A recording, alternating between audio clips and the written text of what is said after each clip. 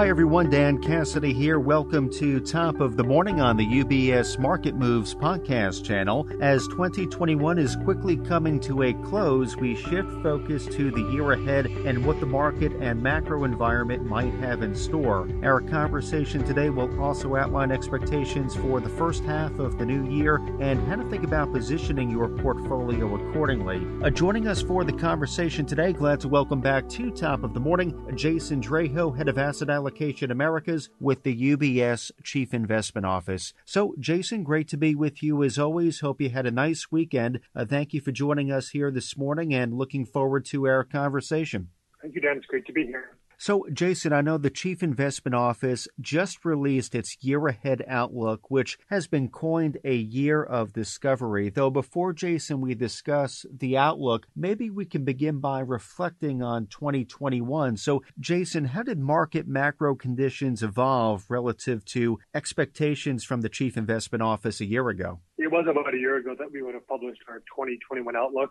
and the world was certainly a little bit different back then. So there's certain things that we were able to kind of got right in terms of our forecast for this year. You know, we expected the pandemic to moderate due to the vaccine rollout because at that point in time, we'd gotten positive news on the Pfizer and Moderna vaccines. So that sort of played out as kind of expected. We expected stocks to be able to move higher as a result as the economy continued to open up, and that certainly has played out this year. We also expected, commodity prices and oil specifically to move quite a bit higher, and that's also played out. So those things we kind of got right. I think what we maybe underestimated was the strength in the kind of growth in certainly the U.S. And I think partly that was due to, maybe underestimating how much additional fiscal stimulus you would get at the end of last year and also in March of this year. But especially I think we underestimated, as did many people, how high inflation would get and how sort of persistent it's proven to be throughout the year. As a result, that's both this kind of better growth and better inflation, or at least higher growth and higher inflation, has contributed to bond yields moving up more than we anticipated. This time last year, the 10-year Treasury yield was around 60 to 70 basis points. So we're almost 1 full percentage point higher. We expected it to move upwards, but not quite as much as this. And again, because of the stronger U.S. growth, inflation, and bond yield, it led to more dollar strength than we anticipated. So direction we thought, we kind of got the calls right. I think the magnitude of some of the strength in growth, inflation, and rates, we underestimated. At least we can say that with hindsight. Jason, thank you for that recap. So now that we have a better understanding as to how we got to where we are today, perhaps now we can turn our focus to the year ahead, 2022. And as I mentioned, the Chief Investment Office has characterized the year ahead as a year of discovery. So, Jason, what is the meaning behind that characterization, and how do you anticipate that the market macro environment will play out over the course of the first half of 2022? Well, my summary of just what 2021 was like versus our expectations, I think provides the context for the theme that we have for next year, which is this year of discovery. And it's really kind of comes down to sort of figuring out what normal looks like and hopefully sort of post-pandemic world. Growth, inflation, as I mentioned, were higher than expected. So the question then becomes like, well, what does sort of normal inflation look like in this kind of post-pandemic world? What does a labor market that is look like in terms of people coming back to the labor force look like? Then what is the policy response in light of all this sort of normalization? So that's, kind of we're discovering all that, figuring out it's kind of the storyline for next year. We think it's going to be a story of essentially two halves. So continued both strong growth above trend in the first half, as well as inflation that stays elevated, certainly through the first quarter, before it starts to kind of normalize in the second half towards kind of long-term trend levels of inflation. We do think inflation will moderate as the year goes on, starting, in the second quarter as we get sort of the benefit of year-over-year effects, leading to lower inflation. We think as a result, it's going to allow the Fed to stay, somewhat on hold, continue to taper, but, rate hikes, are unlikely to sort of materialize until later in 2022, as opposed to some people who are now forecasting in rate hikes as soon as in June of next year. So we don't think that's going to play out. And I think if you look at sort of what our view is and sort of look at where a lot of other investors who are coming out with their outlooks for next year, where we sort of differ. In some sense, there's only two real camps that exist among, a broad group of investors, and it really distills down to, do you believe inflation will prove to be ultimately kind of transitory or will moderate? throughout next year moderate, significantly back towards sort of the Fed target? Or do you think inflation will stay somewhat sticky and it cause the Fed to have to be more aggressive in terms of raising its rates and having therefore more negative impact on growth?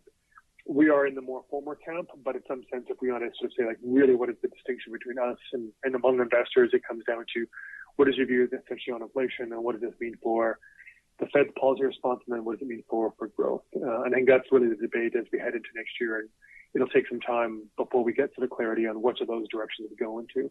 So sticking with the Fed for a moment, just to interject some breaking news, the White House has confirmed that President Biden will renominate Jerome Powell to serve as Fed chairman. So based on how the futures are responding, the market seems to like the continuity. Wanted to throw that in there for our listeners. Though, Jason, thinking about that backdrop of strong global growth that you just shared with us, what factors might disrupt the pace or the trajectory of growth or yield any market volatility? Our listeners might recall recently on the snapshot, you spoke about some notable tailwinds and headwinds top of mind for you. Can you provide us a bit of a refresher? Yes, just quickly on the Fed first, your comment. I think the market likes continuity, so reappointing Powell just takes one additional sort of risk off the table for the markets, at least in the near term. So I think that's something that is comforting just to kind of get that continuation. In terms of your question regarding the factors that could disrupt this kind of growth outlook, there's a few things that are kind of obvious. One is just inflation continues to stay elevated and doesn't moderate, as we would expect. This could happen because some of the supply chain problems don't start to alleviate, by certainly later in the first quarter and the second quarter, but they persist throughout much of next year. The labor market could be tighter than we anticipate, so the number of people who choose to come back to work, the labor force participation, may end up staying relatively low, and therefore we get to sort of full employment, early on, and that will lead to, again, the Fed to be a little bit more aggressive. There's also the risk of, consumption patterns and spending patterns not sort of normalizing, largely due because of lingering COVID concerns. And we've just seen even over the past week what's happened in Europe as cases have risen. We've seen so far sort of targeted lockdowns in some cases, and lockdowns that are being more targeted towards unvaccinated individuals. But it does show you that the pandemic is not over, and even though the market has been sort of pricing in, essentially this is no longer much of a risk. It still is, and that could be a headwind into the growth outlook for next year. And then another factor is what happens within China. The growth has been slowing this year. There is a possibility that some of the internal dynamics of what's going on with their property market could lead to a more significant slowdown into next year, along with other issues in terms of geopolitics vis-a-vis the U.S. or Taiwan could be a negative for China. So there's no shortage of issues that could go wrong, but the key one really is on the inflation outlook, whether that moderates or not, and what does it mean for the Fed. I think if that doesn't play out, I think everything else becomes a bit of a secondary story in terms of negatives for a relatively benign economic outlook in that case. You pointed out inflation as a marquee risk, and I know that ties into some concern over the U.S. dollar, though within the year ahead piece, you talk about CIO's outlook for the U.S. dollar, of course being mindful of the monetary policy picture that you painted for us, coupled with fiscal policy as well. I know right now in Washington, D.C., it remains very fluid. We're tracking the progression of the Build Back Better plan, but can you speak to CIO's outlook for the U.S. dollar in the first half of 2022, Jason? Well, we expect the dollar to appreciate, and in fact, it already has just in the past about 2 weeks. The dollar is up kind of on a kind of broad basis around 2.5%. And really the drivers behind this is the expectation that we're going to get, Fed tapering and then potentially kind of rate hikes later next year, combined with kind of slowing global growth. All else equal, that kind of favors a stronger dollar. In particular, it's the divergence between what we're seeing, say, from the Fed in terms of moving more towards withdrawing kind of accommodation, becoming a little bit more hawkish in its policy approach, versus what we see in other central banks, such as the ECB in Europe, the Swiss National Bank, the Japanese and the Bank of Japan, all being relatively dovish, keeping policy very accommodative, potentially doing QE throughout next year. So rate hikes aren't even on the table at all for next year, and maybe even not 2023. So those currencies where central banks are looking to tighten, and the Fed is one example, but also the Bank of England is another. Those currencies should benefit, and that's kind of what's been moving the dollar recently. We think that trend is going to continue. If it moves a lot in the very near term, that could already be some, kind of a factor in terms of pulling forward some of the increase. So if it gets strength in the next 6 weeks through year end, then that might already, what we anticipated to happen in the first half of next year, that might already materialize, and you could start to see a bit of moderation. But the direction of travel for the dollar, we still believe is upwards and higher. Tying this all into asset allocation and accounting again for the macro backdrop, the expectations you shared with us a few moments ago, what areas, asset classes are expected to benefit from the macro outlook you have shared with us? Well, we think ultimately the winners of kind of this global growth story are going to be the winners in the next 6 months or so. And these are the ones that benefit from growth still being above trend, inflation moderating, and central banks still being relatively accommodative. So within sectors, that includes financials and energy in the U.S., but also includes mid-cap equities. Outside of the U.S., that would entail Eurozone equities, Japanese equities, which tend to be very tied to the global economic cycle. Also, commodities continue to do well. We still see more upside in both the price of oil as well as industrial metals, again benefiting from kind of the strong kind of above trend global growth. So we think that's sort of where you want to be positioned, certainly right now as we head into 2022. But I think we have to recognize that it is a year to have, and so the playbook as we move further in was likely to change.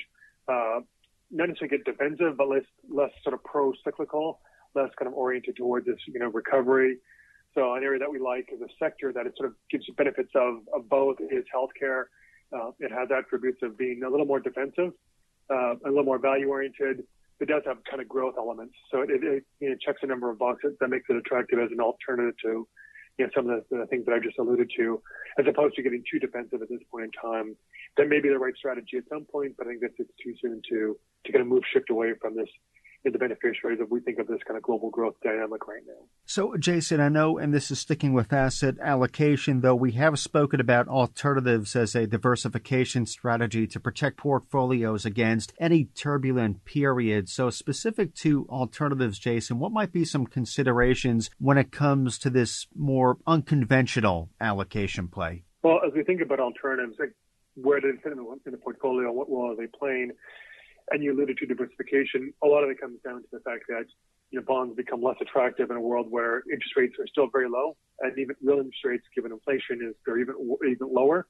And if rates are likely to rise, as we think they're going to, they become less sort of attractive as a diversifier. So it's really thinking about what can substitute for more conventional fixed income in the portfolio in a situation where rates are likely to rise, and there could be more sort of volatility in the bond markets. And therefore, as a result, they give you more volatility in the portfolio as opposed to diversified. So within some more conventional fixed income, things that are kind of less rate sensitive or actually benefit from rates going higher, at least on a relative basis, are attractive. So senior loans is something that we like and continue to like for that reason. Another strategy that's a little bit more conventional would be kind of covered call writing strategies, meaning you sort of write call options on stocks that you already own. You sell them, you sell those call options, so you get the premium. It allows you to generate income, and it takes advantage of the fact that volatility right now is kind of elevated in that regard. Also looking then maybe to private markets, and particularly private credit, to give you another source of return that has incremental pickup in yield relative to what you can get at public markets. And then you can get into sort of longer term plays within the private space, whether it is private equity, private real estate, but also hedge fund strategies that can provide some sort of diversification, again, with a little bit more attractive return properties than you're going to get from fixed income. So all of it kind of comes down to ways in which you can generate income and diversification relative to conventional fixed income, which right now just doesn't look very attractive. Well, Jason, very productive conversation to kick off the week. Thank you very much for dropping by top of the morning to share with us the Chief Investment Office's year-ahead outlook for 2022. A lot here to follow up on. Looking forward to seeing how market macro conditions evolve and having some follow-up conversations. Though, Jason, thank you again for the time and insight today. Appreciate it, as always. Well, thank you, Dan, and happy Thanksgiving. Likewise, Jason. Happy Thanksgiving to you as well. And again, today we've been joined by Jason Draho, Head of Asset Allocation Americas with the UBS Chief Investment Office. As a reminder to our clients and our listeners, the UBS Chief Investment Office does author a variety of publications and blogs that touch on timely market developments, asset classes, and portfolio allocation. These resources can all be located on ubs.com/CIO, including the full Year Ahead, A Year of Discovery publication suite. So for clients of UBS, please contact your financial advisor to learn more, or if you would like to receive a copy of the Year Ahead publication directly. Top of the Morning is part of the UBS Market Moves podcast channel, which is available where podcasts are found, including on Apple Podcasts, Spotify, TuneIn, Stitcher, and Pandora. Visit ubs.com/studios to view the entire podcast offering, as well as the new UBS Trending video series. From UBS Studios, I'm Dan Cassidy. Thank you for joining us. UBS Chief Investment Office's investment views are prepared and published by the global wealth management business of UBS AG or its affiliate, UBS. This material has no regard to the specific investment objectives, financial situation, or particular needs of any specific recipient and is published for informational purposes only. As a firm providing wealth management services to clients globally, UBS AG and its subsidiaries offer both investment advisory services and brokerage services. Investment advisory services and brokerage services are separate and distinct, differ in material ways, and are governed by different laws and separate arrangements. In the USA, UBS Financial Services, Inc. is a subsidiary of UBS AG and a member of FINRA SIPC. For information, please visit our website at ubs.com/working with us. For a full legal disclaimer applicable to the independent investment views produced by UBS, please visit our website at ubs.com/CIO-disclaimer.